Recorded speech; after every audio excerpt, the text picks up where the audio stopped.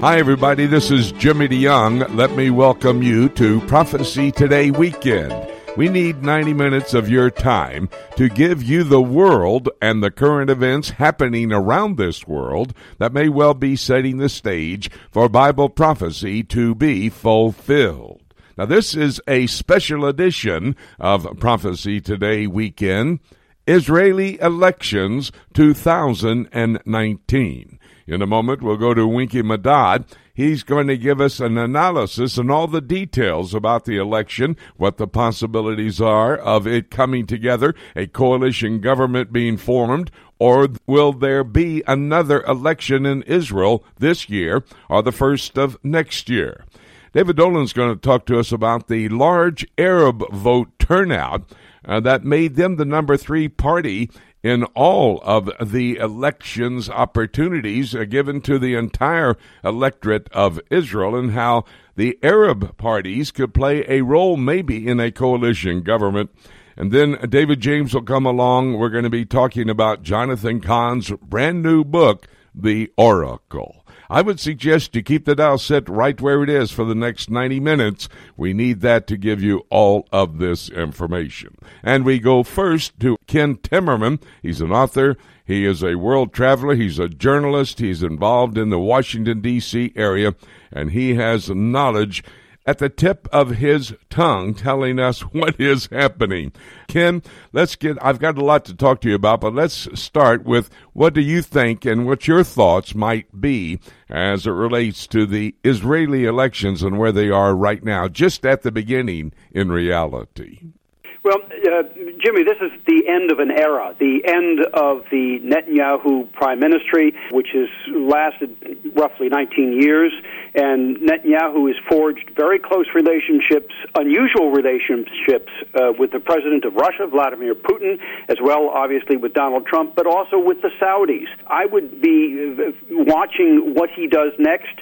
Does he take part in a coalition government, say, as defense minister, and keep those relationships and manage those relationships for the state of Israel? Because if he does not, Israel will find itself in uncharted waters with untested leaders at a very, very dangerous time. Boy, that is right. Exactly what I was thinking would be the number one opinion from Ken Timmerman. Well, let me get to some of the other items. The big story this week, of course, happened last Saturday when Iran shot missiles from Iran, I believe southern Iran, and also western Iraq. And they destroyed some of the oil refineries there in Saudi Arabia, the largest in all of the world. What are your thoughts about what's going on there and the response maybe? Well, the first thing is to state absolutely unequivocally these were attacks by the Iranian regime. They have denied it. They've claimed it was the Houthis, but there's definitive evidence shown by the Saudis during a press conference this week of some of the drones and cruise missiles that fell on Saudi territory before they actually hit this petroleum facility. They're Iranian. Everybody can see them. They're Iranian, and they did not come from the south, from Yemen. They came someplace from the north. Reports are still conflicting on where they were actually launched. Some say it was in Iraq. Others say in western Iran or some other place, in fact. We will find that out in time. But the most important thing to note, this was Iran launching an attack, a sovereign state launching an attack on another sovereign state. That's called an act of war. And the Saudis have not yet responded to that act of war, nor has the United States responded to this act of war. Let me also point out that the Abqaiq facility, this gigantic petrochemical facility in Saudi Arabia, about 50 miles inland from the Persian Gulf, it is so big, it comprises roughly half of Saudi's oil production, about 5 million barrels per day. And analysts have looked at this, and fiction writers have looked at an attack on Abqaiq for years as being a cataclysmic event, an end-of-world event, if you wish, that would drive oil prices up to hundreds of dollars a barrel. It hasn't done it. The oil prices spiked a bit, maybe $10 a barrel, but that was it, even though it looks like there was extensive damage done to the facility. One of the reasons prices did not go through the roof was because of Donald Trump's policy to open up U.S. shale and fracking oil and natural gas. So there's much, much more oil on the market. The United States also released oil from the Strategic Petroleum Reserve. These two things have helped to mitigate the potentially cataclysmic impact of that Iranian strike. And I guess they must be very unhappy about that now. Yeah, Iran has an eschatology that basically states if they can cause a catastrophic event, that possibility would bring about the appearance of the Mahdi, the Muslim Messiah, which would be the 12th Imam coming out of Iran. That's a very interesting connection between what did take place and what the eschatology of Iran is today. I understand that there's been no response from the United States nor Saudi Arabia. You stated that to us, Ken. And the Israelis are very much concerned. They believe that if that response doesn't come pretty quickly, that Iran will have the license to go ahead and attack other locations, like U.S. military bases in the Middle East, like Israel itself. Any reason for this lack of response or why it's not going on pretty quickly? Well, I think the president has been concerned that his national security team, led by John Bolton, who we fired last week, let's not forget, has been urging him to respond militarily, and the president doesn't want to. He would rather negotiate. He would rather find a way to jaw instead of war, as Churchill liked to say. With Iran, though, I think he's going to find that he can't do that. The longer that the United States holds back from punishing Iran for its acts of aggression, and in this case an act of war, the more the Iranian regime will take that as an encouragement for future attacks. That's what I am very concerned about. I know the Iranians pretty well. When they see a perceived weakness from the United States, which they think this is, they exploit it and they will continue their aggression. I think the Israelis are right to point this out, to be worried about this, and I think we should all be worried about it. I intend to be writing about this in the coming days. I think the president should take a very firm, a very strong stand against the Iranian regime for this act of war, and I'm hoping that his new national security advisor, Bob O'Brien, is going to be leading the team in pulling together that response, which will be military as well as economic and diplomatic. Ken, be sure to send me that article. I want to post it on our website, prophecytoday.com. However, when we think about this response or lack of it, Tehran has said we are committed to all-out war if Iran is the target.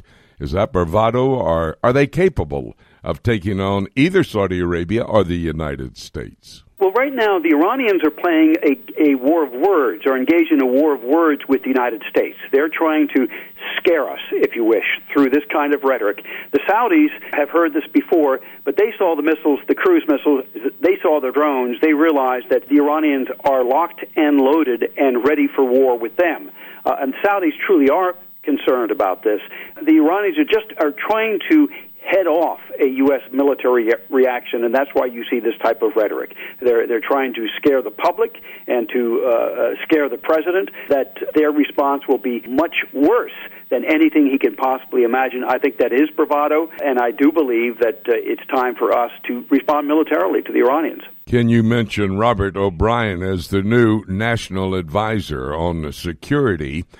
What do you know about him? Is he a friend, or is he going to be a good man at that position? Well, Rob O'Brien he's a Republican lawyer. He's somebody who does have quite a bit of national security experience, but he's a man of the apparatus, if you wish. He's an insider. He understands the inside workings of government. We knew where John Bolton stood. Bolton was on the Trump team. He definitely was not part of the deep state. He opposed the deep state, and that is the single most important battle that this president is fighting with his own advisors. Are you with me, or are you part of the deep state?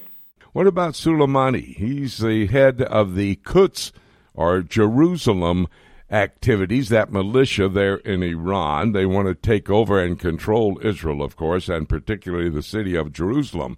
But Soleimani went into Baghdad to confer with the Shiite proxies there, and it was happening right after this event took place in the Saudi oil fields. Looks like he wants to put all the U.S. forces in the entire Middle East, but in particular Iraq as targets and also Israel. Any real concern about that? There's a great deal of concern about that. He met with militia leaders. He met with Hadi al-Amari, Prime Minister in Iraq, and other very, very top officials, people involved with what they call the Popular Mobilization Forces. These are Iranian-backed Shiite fighters on the ground, about 100,000 of them in Iraq. There is some evidence that one of their locations may have been used to launch the strikes on Saudi Arabia. The Iraqi government has denied that. This is a huge asset that he's got. Soleimani is worried because over the past week, the Israelis and the Saudis have bombed the PMF positions right on the border between Iraq and Syria at Abu Kamal. This is a key linchpin, a crossing point of their land bridge from Iran to the Israeli border. Qasem Soleimani wants to make sure that that land bridge stays open, that the forces in Iraq are wholly engaged on Iran's side against Saudi Arabia, and when he gives the orders to fight Americans on the ground, our forward operating bases in Iraq and other bases around the region. So that is a very real threat. You know, I can hardly wait when I prepare to do this broadcast to be able to talk to Ken Timmerman and see what his thoughts are on these geopolitical activities happening across the world. I'm a student of Bible prophecy. Ken knows history. He knows what's happening in our world. Put that two together gives us a great step up in our understanding of the end times. Ken, thank you so very much for always being on target. Appreciate it. We'll have another conversation next week. Thank you so much, Jimmy. God bless. We're going to take a break. When we come back, David Dolan, he has a Middle East news update for us. It's all ahead right here on Prophecy Today. In today's world, a biblical worldview and a proper understanding of biblical prophecy should be a priority. At a time when many false doctrines are entering the church at a frightening pace, we must be able to rightly divide God's Word in order to live a pure and productive life for Him. If you would like an in-depth understanding of biblical prophecy, let me challenge you to consider Dr. Jimmy DeYoung's School of Prophets. The School of Prophets is an online study for the layman or student pursuing a master's or doctorate degree. Dr. DeYoung's online study program will allow you to develop a timeline of biblical prophecies of the past, as well as future prophecies yet to be fulfilled. Your personal study of God's Word will only be enhanced by Dr. DeYoung's School of Prophets, and your life will be changed as you better understand, like Daniel, where you fit into God's calendar of events. If you're interested in developing a deeper understanding of God's prophetic Word, let me personally invite you to become involved in Dr. Jimmy DeYoung's School of Prophets. Call today at 8-Prophecy-8. That's 877-674-3298. Or visit us at schoolofprophets.org. How do you like your news? You know, Jimmy, folks are listening to the news every single day, but sometimes they're getting that liberal bent, and we want them to have a different look at the news. Jay, that's correct. I have listened to ABC, CBS, and NBC when I returned from Jerusalem back to the United States, having just witnessed a news event in the Middle East, and hear the commentators over here speaking something almost different. That's why I write the Until newsletter, and it takes the leading news stories of the month. I give the absolute truth behind all the details in those headlines, and then we look at it from a prophetic perspective. I want to give you the insight from God's Word as to how the political is setting the stage for the prophetic to be fulfilled. And Jay's going to give you the phone number how you can get your free copy of Until the Prophecy newsletter. Just give us a call at 8-Prophecy-8. That's 877-674-3298. Welcome back to Prophecy Today. Jimmy DeYoung. I'm here at Temporary Studios in Chillicothe, Illinois. Had a great meeting at the Calvary Baptist Church this last week. We're going to go from here over to LaSalle, Illinois, First Baptist Church, and the pastor there is Jared Cochran. We're hoping you can come and join us there at the First Baptist Church in LaSalle for a 4-day prophecy conference. Will start Sunday morning, 9:30, 10:30, and then in the evening, 5 o'clock for prophecy Q&A, 6 p.m. for the service, and on Monday, Tuesday, and Wednesday, the service will be at 7. That's my teaching time. Prophecy Q&A beginning at 6. Come join us, First Baptist Church, LaSalle, Illinois. Well, we're going to David Dolan, as promised, for a Middle East news update. I want to talk to him a bit about the elections in Israel on this special edition of Prophecy Today weekend, Israeli Elections 2019. I'll get to that in a moment, but late breaking news from David. David, I want to talk to you about the Israeli-Saudi combination, the two together attacking there on the Syrian-Iraqi border in response to this Iranian attack on the Saudi oil fields or the refinery. What do we know? Well, Jimmy, we have reports coming out of several Israeli security services and sources, and also some Arab Gulf military sources being quoted in various Arab papers in the Gulf and in Saudi Arabia, saying that for the first time openly, Israeli and Saudi jets, Air Force planes, jointly attacked in the Abu Kamal region, the eastern border region, as you said, of Syria with Iraq, and Jordan's just on the other side, have been jointly hitting bases there. They say that the, quote, unidentified UAVs that have been sighted flying low over Iranian concentrations in Syria belong to Saudi Arabia. Those are Saudi UAVs, but the Israeli Air Force is reportedly jointly attacking these positions, and the U.S. is providing air cover as well as running intelligence. And the reports suggest, Jimmy, that this is why President Trump has not taken any military action, because the Israelis and Saudis said, hey, we'll go on and do it. We'll hit their bases and where they launched these attacks from and near to where they were launched as well, and reduce their forces there.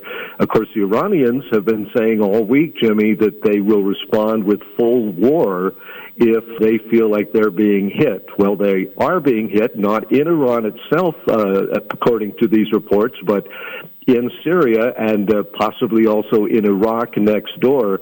A big step up, but Jimmy, who could have thought that we would see the Israeli and Saudi air forces fighting together against a common enemy when, of course, the Saudis have supported the various Arab wars over the years and the uprisings and that against the Israelis. So a real sea change in that way, and remarkable news, but we may see this action grow and move to more other areas, including, of course, more Iranian strikes on Israel and on Saudi Arabia. Very, very interesting developments coming out of the Middle East. That's, of course, the reason we have at this broadcast table David Dolan on a weekly basis. Well, and in fact, Netanyahu, the prime minister, he's not been removed yet. He's still the prime minister of Israel, had been talking all week about the lack of response from the United States and Saudi Arabia. We see there has been a response, and your feasible, possible understanding of why it happened, very, very interesting.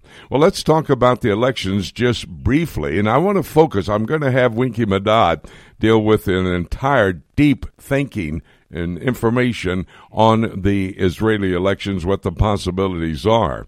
But I noticed as I looked at the vote count and the results of the elections on last Tuesday that the Arab list, they put together a joint list, they came in third place. You have blue and white in first place, you have Likud secondly, and then the entire Arab members of the Knesset, they put together a list, they came in third. Is it a possibility, David, that they could be included in a unity government, and would that be a dangerous move?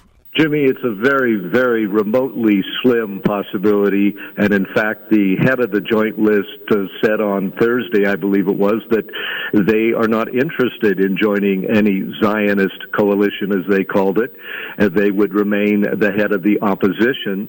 Benny Gantz said we're open to everybody, but really, Jimmy, some of those Arab Knesset members are very extremely anti-Israel, anti-Zionist. Not all of them, but some of them are, and have taken some pretty strong stands in the past against Israel's existence, even though they're part of the country's parliament. So, no, it's very unlikely they could be drafted in, and certainly Bibi Netanyahu, if he's asked to form a government, wouldn't do so. But a real stalemate, Jimmy, and it's exactly what I expected, that neither bloc would come out on top, and we have Lieberman in the center, the man that will probably decide which way this goes.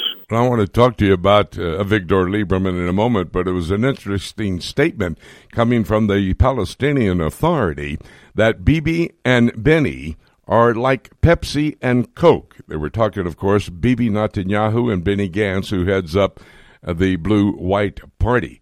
They're about the same. Are we going to see a major change if either one of them sets up and leads the next government? Well, Jimmy, what I talked about at first today, that we are very likely on the brink of a full Mideast war. If that happens, I have no doubt in my mind that within hours a joint government will be announced with probably Benny Gantz's defense minister and Netanyahu continuing for the time being, at least as prime minister. They would say this is a short-lived government only because of the emergency that the country is facing. I think that's frankly what is going to happen, and the haggling will be put aside. They're not Pepsi and Coke, but they're both strong military-minded men.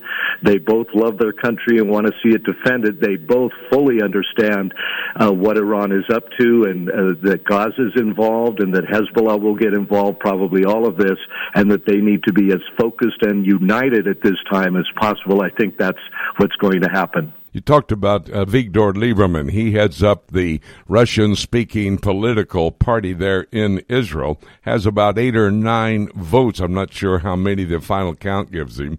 But why does he hate Netanyahu? Why not join with Netanyahu, have that right-wing government? Well, of course, he has been a minister in various Netanyahu governments over the years. He was in the 90s even, in the first Netanyahu government, when I was working for CBS and covering events there. Politically, he's very allied with Netanyahu, more so than with Gantz, but it's a personal dispute, really. But also, his constituents, Russian voters, Russian-speaking voters, are mostly not very Orthodox or religious. A lot of them hate the religious parties, and Lieberman's adopted some of that as well. So he can't sit in a Netanyahu government with these other religious parties, he says. But, Jimmy, we have the same from one of the leaders of the Blue and White Party, the third man on the list, saying he wouldn't sit in any government with any religious party. So it's a mess. But, again, I think that the intervention that's going to come is what's going on in the region. Israel didn't call Iran and say, hey, why don't you strike Saudi oil fields so that we can put a unity government together? I'm sure that wasn't their strategy, but I think that will be the result, and Lieberman will back that. He's, in fact, been calling for a national unity government since the first elections earlier this year. You were speaking of Iran. Iran this week has announced that they are intensifying their efforts to build a war machine, and that war machine to be used against not Saudi Arabia, but Israel. What do we know about that? Well, Jimmy, they've been doing this for decades. You know, we have to remember that the latest Iranian provocation is just the latest Iranian provocation. Again, who invited them in Israel to step into Lebanon in 1982 to set up a militia there called Hezbollah, fund it and train it and arm it and do all the things they've been doing all these years? It's a major force now. The Syrian government invited them into Syria, but now the war is basically over and they're apparently not leaving. They have bases all over Syria. They are strongly supporting Islamic Jihad in the Gaza Strip. And of course, the Yemen Houthis and others. So around the region, they've got a war machine that's pretty well oiled, Jimmy. And I do want to say this. I don't think this is going to be an easy fight. I think the Iranians are going to put up a pretty decent fight, but they're the ones starting this. They're doing the acts like Hitler did, you know, moving into neighboring countries, attacking neighbors.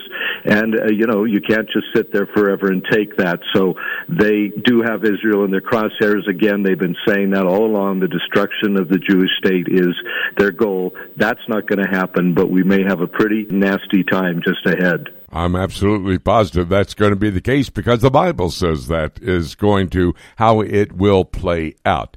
I'm kind of glad from my perspective to see the Saudis and the Israelis join forces together to go after Iran, at least their proxies there at the Syrian-Iraqi border. We got that information from David Dolan. That's why he's key every single week with his Middle East news update. David, thank you so very much. I appreciate how you know so much because of your long-time experience as a journalist there in the Middle East. We'll have another conversation next week. Glad to do it, Jimmy. Thank you. God bless. We're going to take a break, and when we come back, as mentioned, Winky Madad standing by. We're going to go pretty deep into the elections on this special edition of Prophecy Today weekend, Israeli Elections 2019. Winky Madad up next right here on Prophecy Today.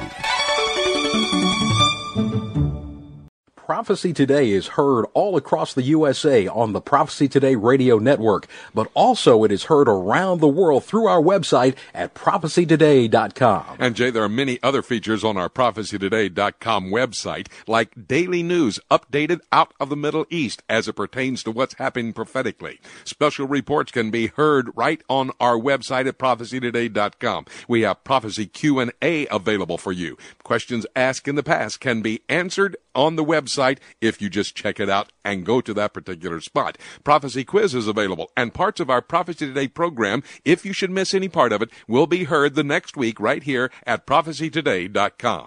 And don't forget, you can even email your questions to us for our live radio broadcast. Just go to our website at prophecytoday.com. You'll be amazed, you'll be surprised at what you'll find on our website. Be sure to visit us at prophecytoday.com on the World Wide Web. Welcome back to Prophecy Today. I'm Jimmy DeYoung. I'm here, as I was last week, in Chillicothe, Illinois, here in Temporary Studios. Just love the name, like to stay in this little community. Had a great time at the church, Calvary Baptist Church, here in the area in Chillicothe. We're not going too far up the road. We're going up to LaSalle, Illinois. Right after the broadcast is over, Judy and I will drive up. We're going to be at the First Baptist Church in LaSalle, Illinois. And by the way, it's the son of the pastor here at Calvary in Chillicothe. We're going to have a 4-day prophecy conference, Sunday through Wednesday. Sunday, 9:30, 10:30, and then in the afternoon, 5 p.m. for Q&A, 6 p.m. for the teaching. And then Monday through Wednesday at 6 p.m. we have Prophecy Q&A. 7 p.m. we'll be studying the prophetic Word of God. So come and join us if you can. Great opportunity and a very important time in which to be studying Bible prophecy. First Baptist Church, LaSalle, Illinois. Well, last week we talked with Winky Madad. He gave us a preview of the upcoming elections. This last Tuesday, the Israeli body politic went to the polls to vote. It was a record turnout, but it's come to a stalemate once again. And we'll have that opportunity to ask Winky what that means. Why is it a stalemate, much like a repeat of the elections that took place back in April of this year? Winky, do you have any idea what the final count is? I know that they're trying to finish up all the counting so they can start moving ahead. Any idea what the final count is on the top two parties, for example, the Blue and White Party and the Likud? As far as I remember, we're talking about 33 seats out of the 120 are going to the Blue and White Party. I remind our listeners, the Blue and White is not really a party. It was a block of 3 different groups that came together basically in order to topple Mr. Netanyahu. There was the Yesh Atid Party, a Telem Party, and 2 other former commanders-in-chief of the IDF who thought that their heavyweight security persona would be able to persuade the voters. So they slightly increased their lead over the Likud. This time around, it's 33 to the Likud 31. But as we have been telling our audiences constantly, I would even say, Jimmy, over the years, Israel has never had one party that gained a complete majority of 61 seats out of the 120 seats in the Knesset. And therefore, 1 or 2 parties, at the minimum, have to get together to cross that hurdle of 61. And at the present moment, Jimmy, neither of those 2 leading parties is able to gather together the necessary 61. So what then will the procedure be, Winky? How will they come about doing that? Tell us, just explain very briefly, because it's a ballywick over there to try to understand it. Give us the procedure ahead. Well, the president of the state, Ruby Rivlin, on Sunday will begin what's called consultations. He receives each faction that got into the Knesset. If I'm not mistaken, it's something like 8 or 9. And they get about 30 to 40 minutes to tell the president their preference for the member of Knesset who should be charged with the responsibility for trying over either a 2-week or a 4-week period, depending on whether he asks for an extension of time, to come back to the Knesset and say, Speaker of the Knesset, I have at least 61 members of Knesset who will vote for me, and that's called a vote of confidence. Once that happens, we have a government. If that does not happen, I'm going to go back to the holy books and scriptures and find out what we can do, because we're really in a mess. Yeah, that's the best place to go, I'll guarantee you.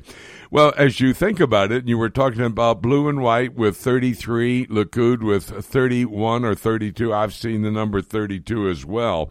So they're not finishing that final count probably until sometime on Sunday when they'll contact the president. But at this point, just at this point right now, who do you think has the best prospect to put together a coalition government right now? Technically, I want to be fair to everybody, no one. Mr. Netanyahu has immediately rallied around him his natural coalition partners, which are Jewish religious parties of various stripes, and Blue and White has rallied around the left-of-center parties. But both of them come up into the 50s and are short. One key is Mr. Avigdor Lieberman, a former, actually, Ukrainian, if I'm not mistaken, but everybody here calls him a Russian, from about 30 years ago that he came on immigration. And he holds, if I'm not mistaken, 9 seats, and he is demanding a national liberal government without what we call the Haredi, or the ultra-Orthodox parties. And in fact, he's also discounting what we call the national religious parties. In other words, he says, my party, Israel is a home, is the name of his party, Blue and White, and Likud. That is very difficult, Jimmy, to do. And the other possible coalition is with the Arab lists, who have gained, I think, about 13 seats. But that's a very delicate thing to depend on the Arab lists for your government. One of the factions in that party is basically anti-Zionist. That's interesting that the Arab Joint List had that many. In fact, they came in third as it amounts to the number of members of Knesset they would have, and they could have been a major player. But are you saying Blue and White nor Likud would invite them to be a part of their government? They might. No, Likud, let me say it this way. Likud will not. Blue and White might be forced to, if only sort of to set up a government and see what happens. But that would, I'm going to suggest that would really severely harm their potential re-election whenever that comes up in the next 4 years. The Arab parties that banded together, there were actually 4 different lists that formed the United Front. At least 2 of them are led by people that are very openly identified with the Palestinian National Authority. Ahmed Tibi was an advisor to Yasser Arafat, and another one called Balad actually is very anti-Zionist, and that will not do them very good in the next elections, even if they do set up a government. Well, even if they were able to form a government with that Arab list of members of Knesset, that would be a bad government because they would have a bad player, the Palestinian people, those who actually want to destroy the Jewish state of Israel. Lieberman, as you said, looks like he's going to be the kingmaker. Do you think he's going to be left out? Let's say they formed a unity government between Blue and White and Likud. If you were able to do that, you'd have your simple majority, so you could elect a prime minister. Could they leave Lieberman out of the whole situation? That could be a possibility. The problem is, Jimmy, is that Likud and his coalition partners, who've already, as I mentioned, banded together as one negotiating bloc, are insisting that Mr. Netanyahu is their candidate for prime minister, which is completely, at the present moment, as I'm talking to you, unacceptable to blue and white.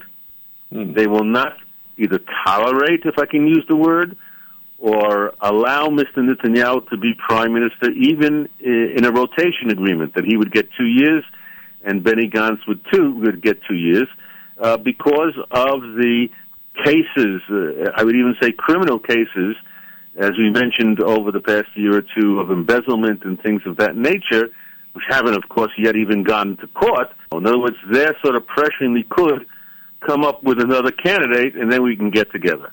You know, I can remember back when Shamir and Peres were fighting to be Prime Minister of Israel. Their election came out very similar to this one, and they did form a unity government. So that has happened. There's precedent for it in the Israeli body politic.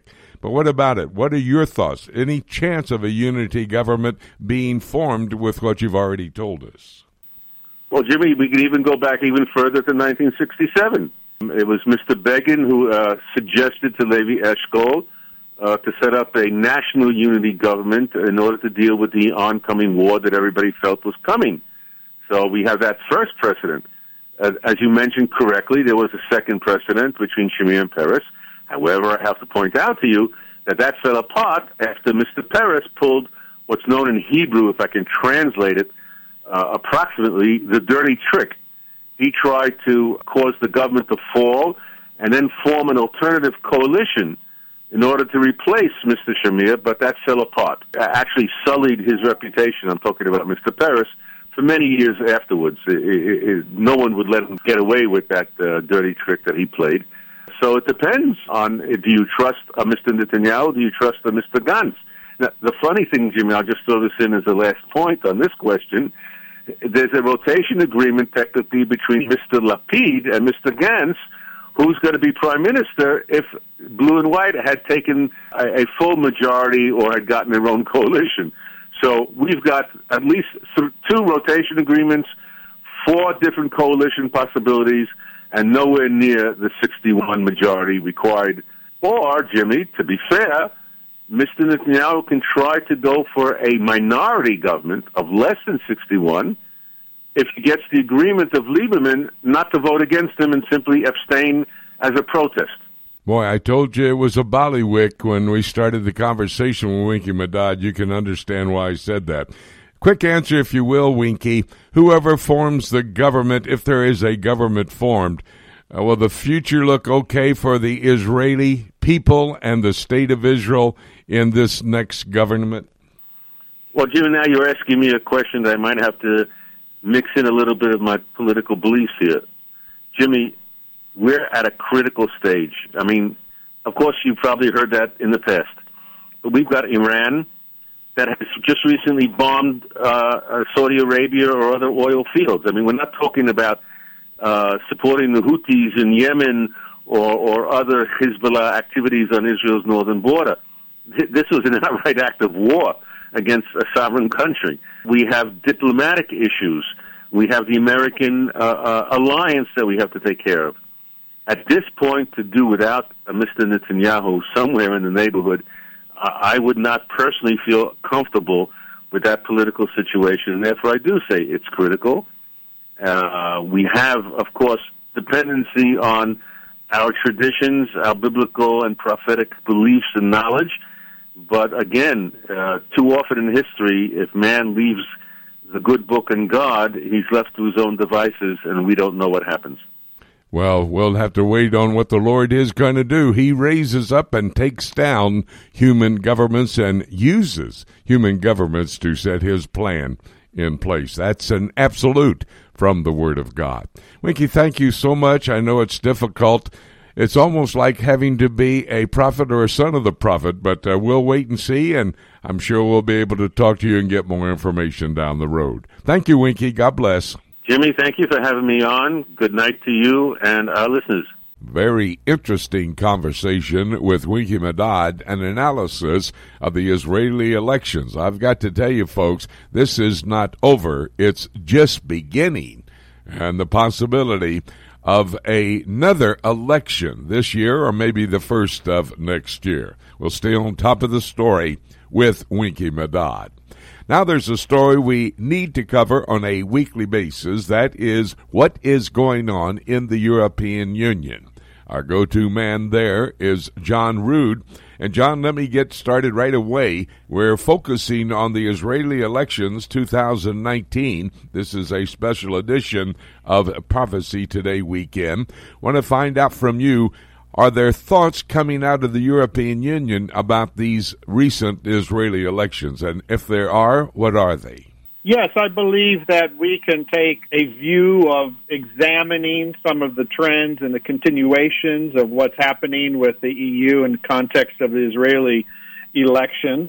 Even though there have not been any direct statements, we can certainly connect the dots. And so we know that the European Union has two main issues concerning Israel, which is Israeli-Palestinian conflict, Iranian nuclear program.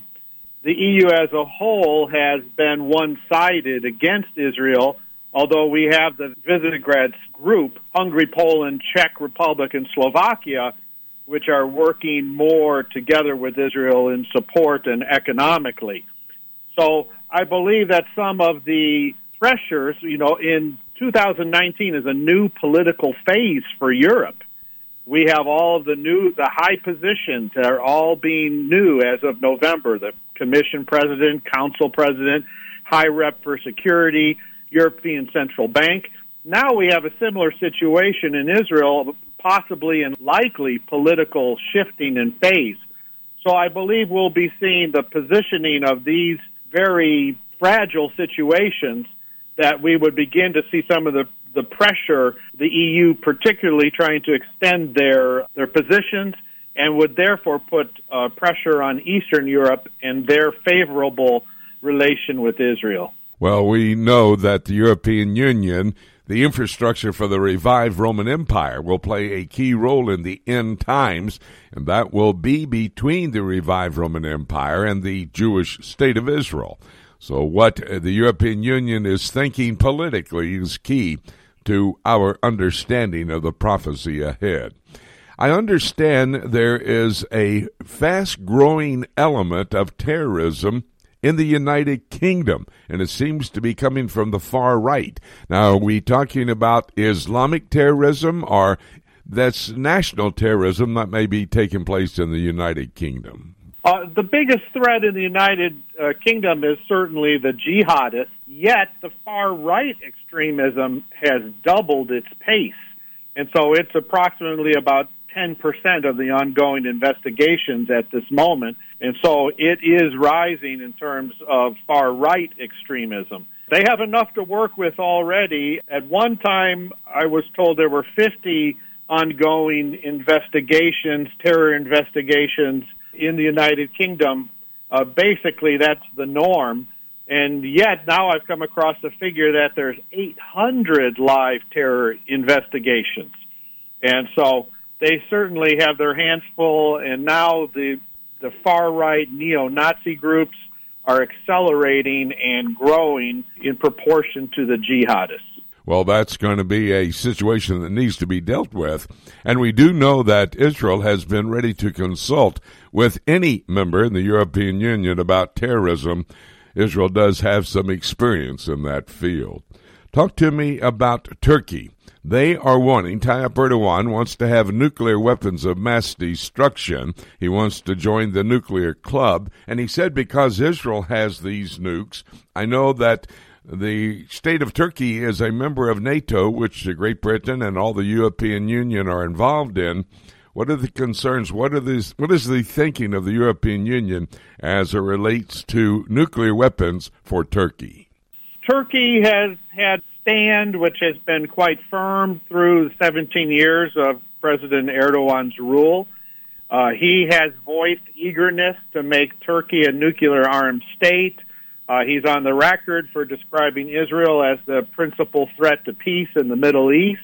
The U.S., of course, works with Turkish bases and has U.S. nuclear weapons in Turkey. Interesting enough, those weapons cannot be used unless there's a launch protocol that includes Washington and Ankara.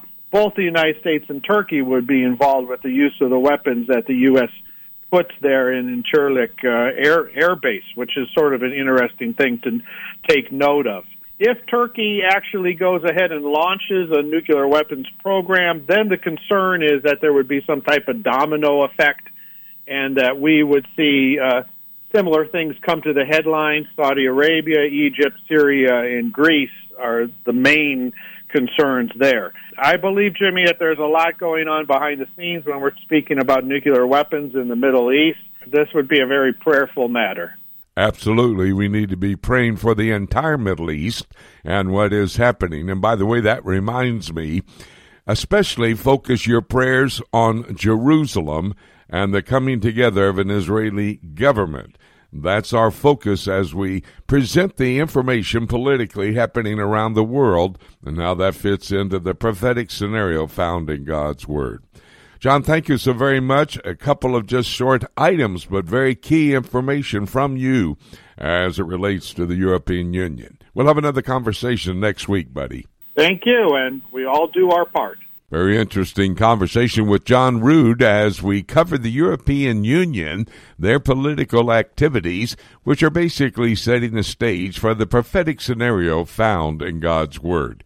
We so need this report from John Rood on a weekly basis. Right after the broadcast is over, Judy and I will drive up. We're going to be at the First Baptist Church in LaSalle, Illinois. We're going to have a 4-day prophecy conference, Sunday through Wednesday. Come and join us if you can. Great opportunity and a very important time in which to be studying Bible prophecy. First Baptist Church, LaSalle, Illinois. Well, we're going back to Israel, actually going down to the area of the Red Sea in Eilat, which is the southernmost city in the state of Israel. And that's where we find Jim Jr. and our tour that's over in Israel. They're getting ready to go over to Petra, one of the most unique cities in all the world, actually one of the 7 wonders of the world. And I want to talk to Jim about Petra and the excitement of being able to go over there with these people. But Jim, first, let me ask you about the people on the street. How have they been responding? Like your bus driver, your guides, how have they been responding to the recent Israeli elections and the possibility there's a stalemate? Nobody's going to be able to form a coalition government. What are the people in the street saying about the elections? Well, interesting. Good to talk to you again, Dad. But interesting thing about all of this, we had a Russian driver. Our Russian driver was definitely for Avigdor Lieberman. He was happy that he was pulling his weight in the election. Our guide was, even up until the day he went to go vote, he goes, I don't know who to vote for. I know that Benjamin Netanyahu has done a good job for us, but there are some things that I'm not happy about him, so I am truly undecided as I go to the polls. And then we took our group down to Ben Yehuda on election night.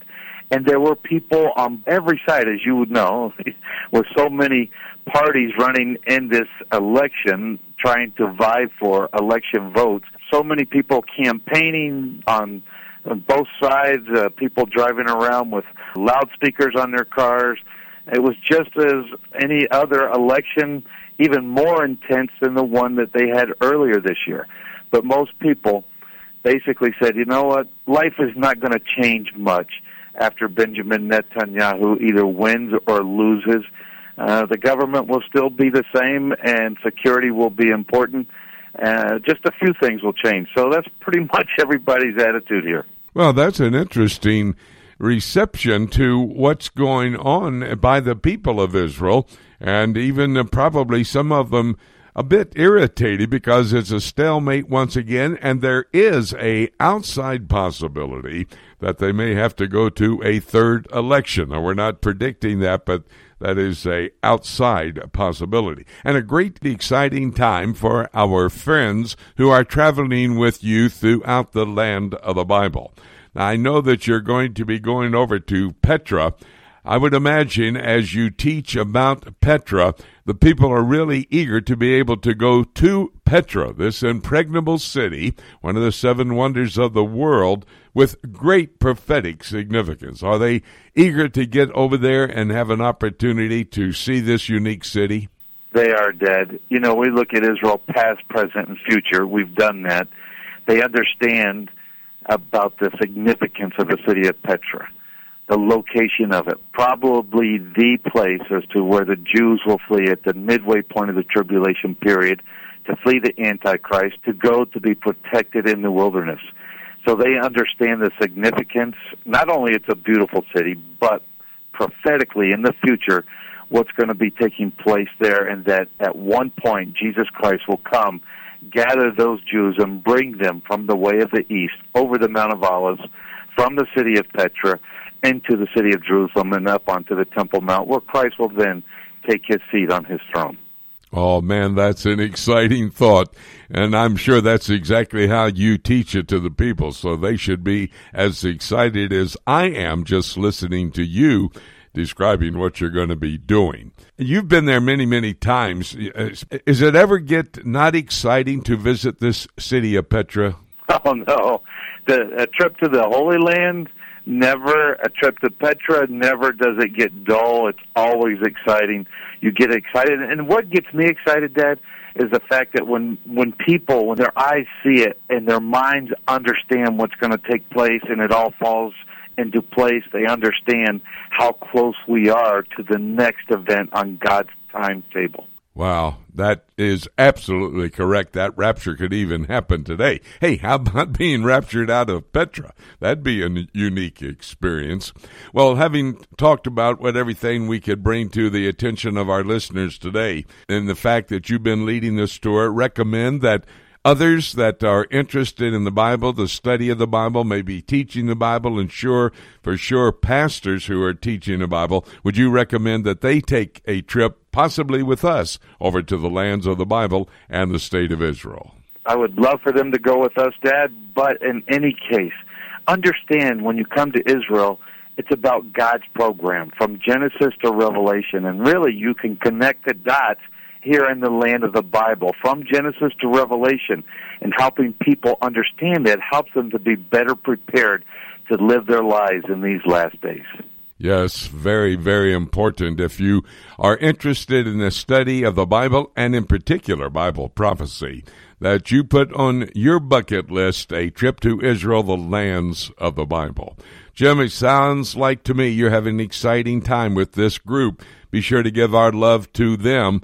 Be safe as you travel throughout the land. And, man, it was a great report you gave us today. We're looking forward to you getting back home, getting some rest, but you're going to go again at the end of October, are you not? We're going the first 2 weeks of November. We've got a trip in February. We've got one in March, and again next fall. So we invite people to come along with us. And if you need information about those trips, go to our website, prophecytoday.com, and then go to Joshua Travel. That's a place on our website that gives you all the details, the information, the itinerary, the cost, everything you need to know. Thank you, Jim. God bless you. Great to talk with you today. Great report you gave us. Thanks, Dad. Looking forward to being with you again sometime. We're going to take a break right now. We're going to go into our third half hour, and we have one more broadcast partner, David James. We're going to be talking about the new book written by Jonathan Cahn, The Oracle. You don't want to miss that. It's all ahead right here on Prophecy Today.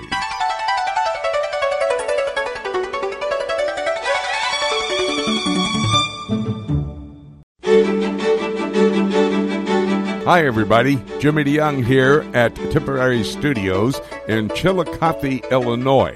Great meetings at the Calvary Baptist Church here. We're going to travel about an hour away over to LaSalle, Illinois, where we'll go at the First Baptist Church into a prophecy conference, a 4-day conference. By the way, the son of the pastor here at Calvary is the pastor over there at First Baptist Church. We're going to have 4 days of meetings. There will be 4 on Sunday, 9:30, 10:30, then 5 and 6. By the way, the 5 o'clock hour will be prophecy Q&A. And then on Monday, Tuesday, Wednesday, 6 o'clock, Prophecy Q&A, 7 o'clock, my teaching service. Come and join us to study Bible prophecy, First Baptist Church in LaSalle, Illinois. Want to have you answer the poll question, if you will. Go to my website, prophecytoday.com, and then scroll down the left-hand side. You'll find the poll question. Here it is. Now that the votes have been counted in the Israeli elections, and the result seems to indicate a stalemate. In other words, a coalition government is not going to happen, and there may be another Israeli election. Do you believe that God is still in charge, and as Revelation 17:17 says, that God will make the Israeli government that he wants for the future of the Jewish state? That's the poll question. Please answer it. We'd love to hear what your response is. And also look at the information on the home page about the School of Prophets Conference upcoming the first week of December.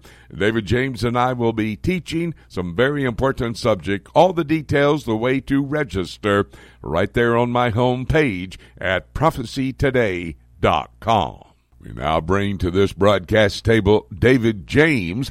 And David and I are going to have our weekly conversation focused on the Oracle, the Jubilean Mysteries Unveiled, a brand new book by Jonathan Cahn.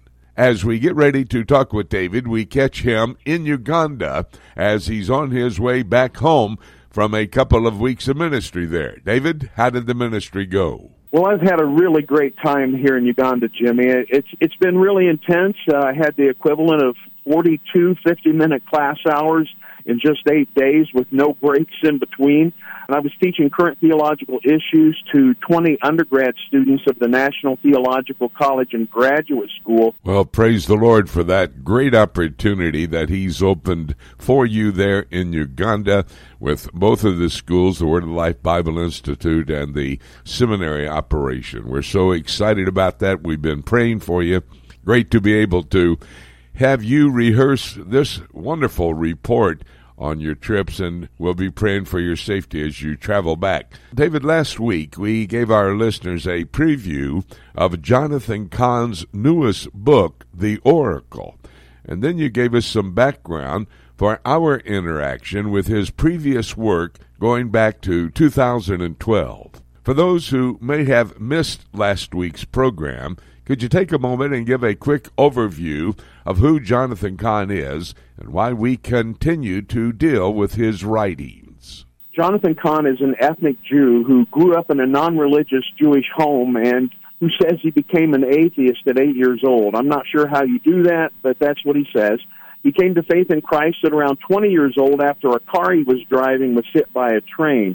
He's currently the pastor of a Messianic congregation called Beth Israel in Wayne, New Jersey, and he's known as a rabbi, even though I don't prefer that terminology because the letters to the New Testament churches never refer to spiritual leaders or teachers in the church as rabbi, but rather refer to them as elders and pastor. In his first book, The Harbinger, he tried to connect the terrorist attacks of 9/11 to the words of Isaiah in chapter 9, verse 10, which actually have nothing to do with the United States at all. And that book was published by Charisma Media, a heresy publishing powerhouse, honestly. And The Harbinger quickly became the best-selling Christian book of 2012, selling over 1 million copies in just 12 months. And because of that, he became the most interviewed man in America that year. And I challenged The Harbinger with my first book, The Harbinger Fact or Fiction, and I thoroughly documented that Jonathan Cahn had mishandled the Word of God, misrepresented historical facts, manipulated statistical data, and at one point was even dishonest in the way he used the Greek translation of the Hebrew Old Testament, and all this in order to support his theories. And since then, he has published 4 other major books, including this last one, The Oracle, which came out earlier this month. Well, let's move on to the Oracle now. Last week when we talked, you had just started reading the book, but now I know that you finished it. So what is this book about? And can you give us a brief summary of what we're going to be talking about today? Sure. Well, Kahn has returned to the fiction format and presents his theory through a series of visions experienced by the main character, which are symbolic and obscure, and so those must be interpreted and explained by another character known as the Oracle. Now, the full title of the book, as you mentioned earlier, is The Oracle, the Jubilean Mysteries Unveiled. And it all has to do with the modern-day restoration of the nation of Israel through a series of events occurring in Jubilee years, according to the modern Hebrew calendar, beginning in 1867, then in 1917, 1967, and 2017. And, of course, he includes the events of 1948, which is a non-Jubilee year when Israel became a state. Now, in the Mosaic Law, the calendar was set up on 7-year cycles, so just as every seventh day is a Sabbath day, every seventh year was a Sabbath year known as the Shemitah. In Leviticus 25 and 27, we read that after 7 of these 7-year cycles came the Jubilee year, the 50th year. So Kahn goes back to a trip that, believe it or not, Mark Twain took in 1867 to what was then known as Palestine to the world, after which he wrote a best-selling book about what he saw, which now Jonathan Kahn claims fulfills a prophecy in Deuteronomy 29 concerning a foreigner describing the desolation of Israel 1,800 years after God's judgment in A.D. 70. And there are other things he ties to 1867, such as the beginnings of Zionism. Then he points to events surrounding the Balfour Declaration of 1917, including the liberation of the Promised Land from the Ottoman Empire by General Allenby. He then goes forward to the Six-Day War in 1967 and the liberation of Jerusalem from Jordan, and then to 2017 when Congress passed a resolution recognizing Jerusalem as the capital of Israel. And again, all these current events are supposedly the direct fulfillment of biblical prophecy according to Kahn. Then finally, he goes on to say that our redemption, the millennial kingdom, and even the eternal state are Jubilean mysteries. David, since you've been dealing with Jonathan Kahn's books and his messages, along with radio and television interviews for almost 8 years, before we get into some of the Oracle's content, what were your initial impressions as you read this book? Well, I'm not a fan of Christian fiction, I think, as you know, because either it's fictional theology, which is heresy, or it's theological fiction, meaning it's intended to convey what the author believes to be true. And I don't care for the literary devices he uses, which is visions from God and the interpretation of those visions by the oracle. And the reason I don't like it is because Jonathan Kahn believes that God is revealing these things to him personally, something he has referred to as downloads, quote-unquote downloads that he gets from God. In the case of the oracle, sometimes his theology does represent a good understanding of the Bible in certain areas, but then in other places he just goes off the rails, especially when it comes to eschatology. For example, he says that various biblical prophecies have been fulfilled over the last 200 years, such as he says that the times of the Gentiles came to an end in 1967 with the capture of Jerusalem, and he also says that David's fallen tent was restored at that time. But the fact is, biblically, both of those will only be fulfilled when Christ sets up his millennial kingdom after the tribulation. And since 2012, he's refused to take a public position concerning the timing of the rapture, while constantly appearing as a guest on Jim Bakker's show, and Bakker is post-trib, including appearing on that show to promote this book. So for someone who's considered by many to be a great prophecy teacher, I would say he's very confused about almost everything when it comes to the end times, and he's confusing other people while being heavily promoted on a number of programs that have serious problems by themselves. And I haven't had a chance to check out all of his historical claims, but he has a long track record of manipulating and misrepresenting historical and other facts. So at this point, I just don't know about those. David, I think it'd probably be good for us right now to take a moment and talk more about the concept of the Jubilee. Will you please remind all of our listeners what the Bible actually has to say about the Jubilee, and is it a mystery? And then also, can we make the biblical connection between the Jubilee and Israel's return to the land, as Jonathan Kahn tries to do? Well, first of all, there's nothing mysterious about the Jubilee, and this is the one thing that really bothers me about so much of Jonathan Cahn's teaching and writing. He positions himself as a revealer of mysteries, things no serious conservative Bible scholar has ever seen before in the last 2,000 years, and it's this wow factor that creates opportunities for him to promote his theories. And unfortunately, many people just seem to check their brains at the door when it comes to what he says. So again, there's nothing mysterious about this. Every Sabbath year, the Israelites were allowed the land to rest with no planting or harvesting, and God provided the double harvest in the sixth year to see them through.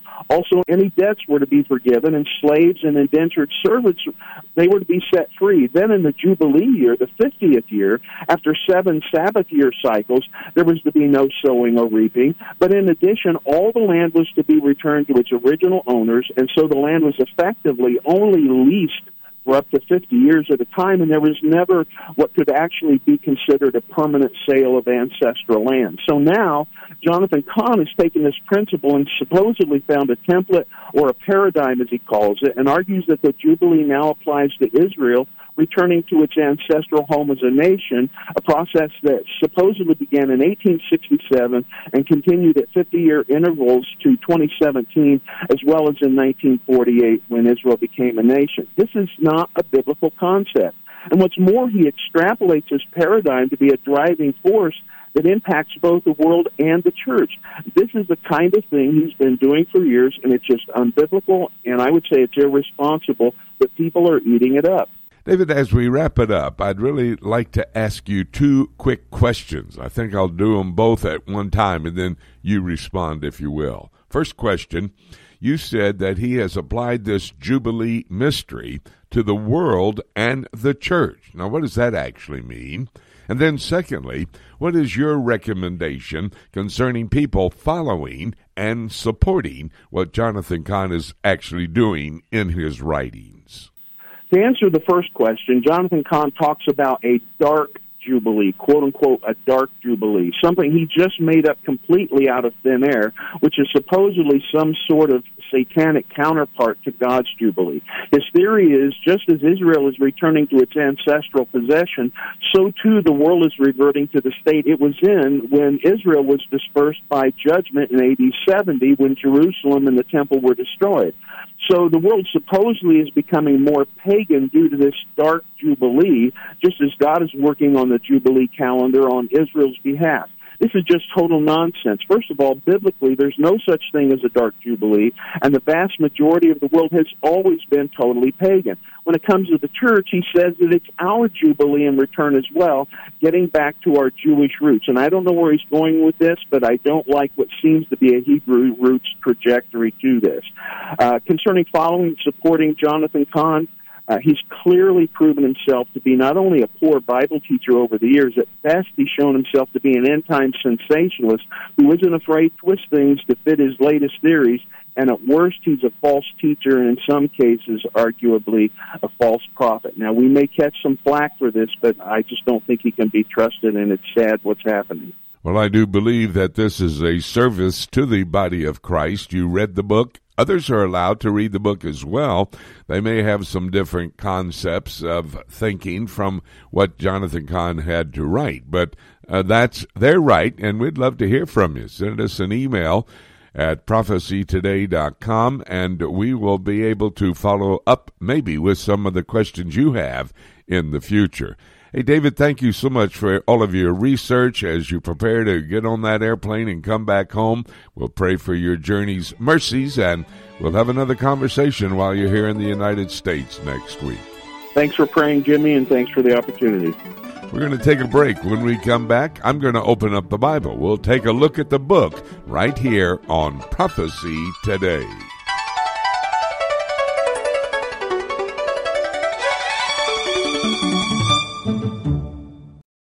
Every believer needs to understand Bible prophecy. Whether you're a novice or a student, we are here to help you. Just visit prophecytoday.com and click on the link for the Prophecy Bookstore. There you will find a large selection of CD sets, DVDs, and books for the Bible prophecy student written by Dr. Jimmy DeYoung and other prominent scholars. While you're there, be sure to check out Dr. DeYoung's latest series called Presidents, Politics, and Prophecy. This series examines how God has used human leaders in general, and specifically the last 7 U.S. presidents, to set the stage for Bible prophecy to be fulfilled.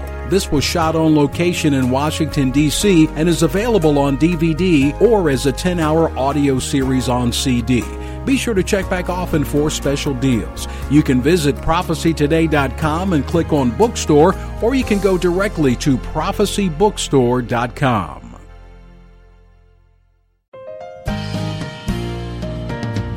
Hey everyone, this is Dave James with the Alliance for Biblical Integrity. You hear me each week discussing current theological issues with Jimmy DeYoung on the Prophecy Today weekend broadcast.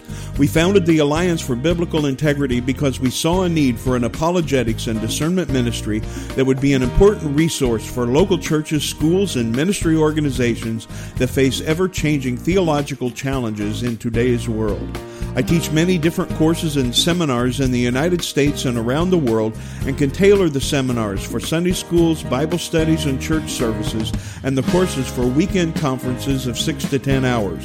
For more information, you can go to the ABI website at biblicalintegrity.org.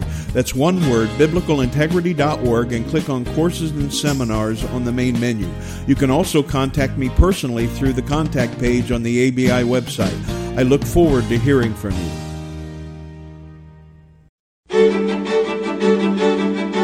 It's time right now here on Prophecy Today for us to take a look at the book.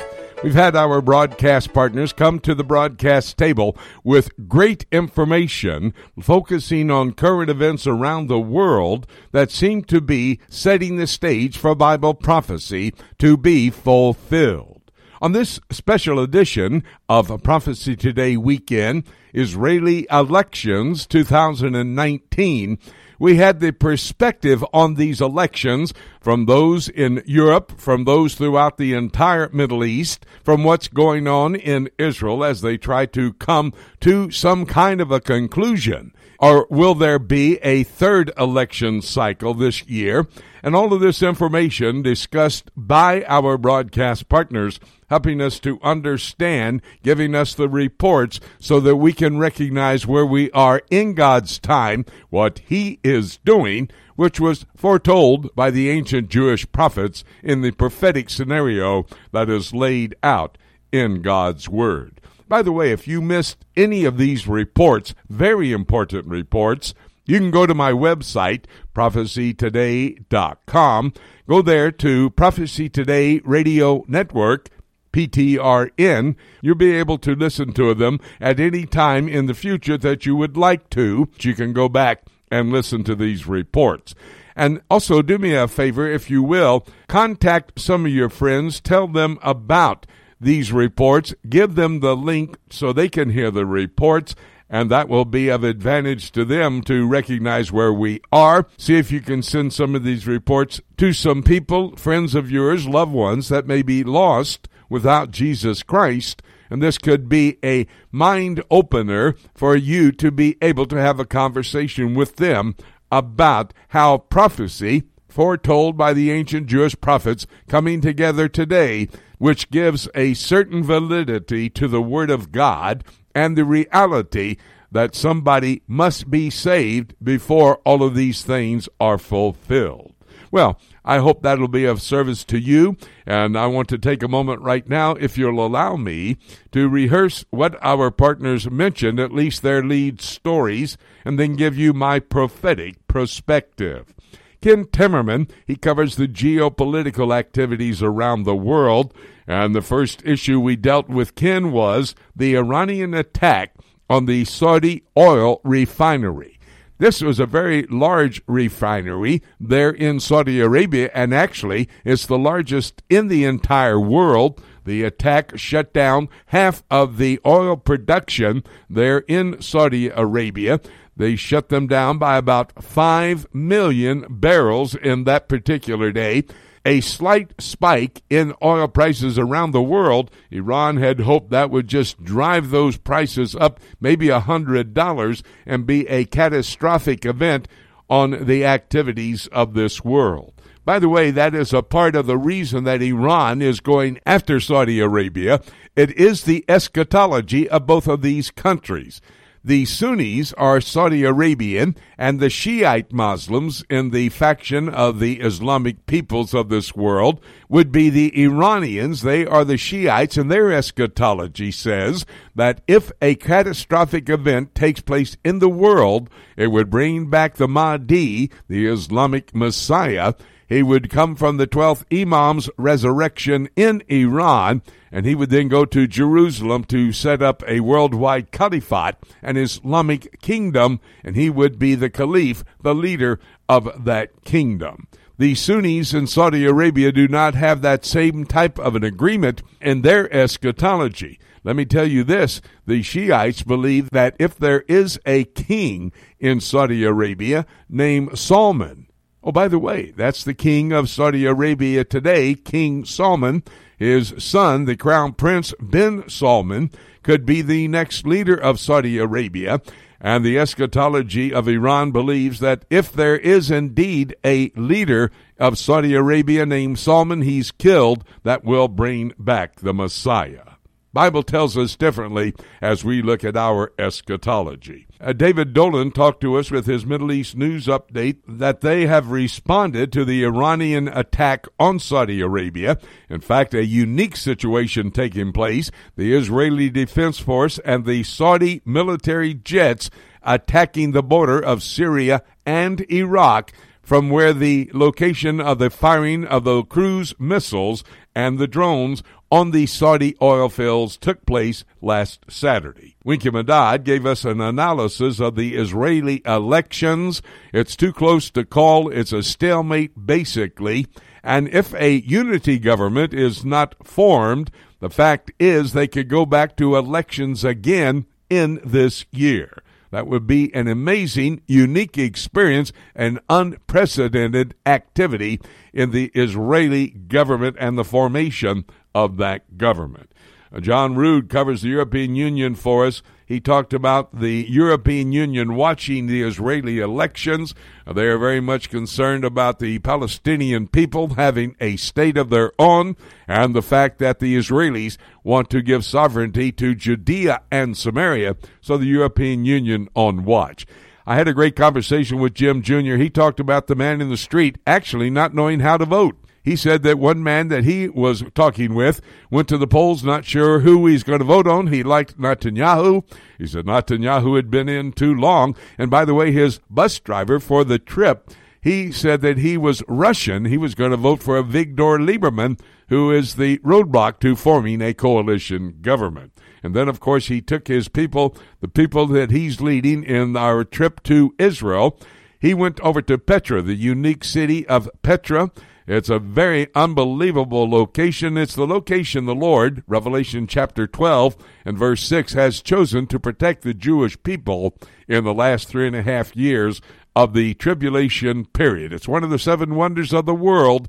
It's a part of every tour that we do when we take people into the lands of the Bible. And David James and I had a quick conversation. We were talking about Jonathan Cahn's the latest book, The Oracle, and how biblically and historically it is very much incorrect. You need to re-listen to that conversation if you missed it. But I've got to tell you that everything I talked about with my broadcast partners today gave us evidence, tangible evidence, that we're moving quickly into the prophetic scenario that's found in God's Word that will unfold in the last days. And looking at everything that our broadcast partners reported, we're at the verge of the tribulation period. Now, none of these prophecies will be fulfilled until the tribulation. But prior to that tribulation, the rapture is going to take place. That rapture actually could happen today. So let's keep looking up until. Thank you so much for joining us today. This is Jay Johnson inviting you to join us again next week for more of Prophecy Today.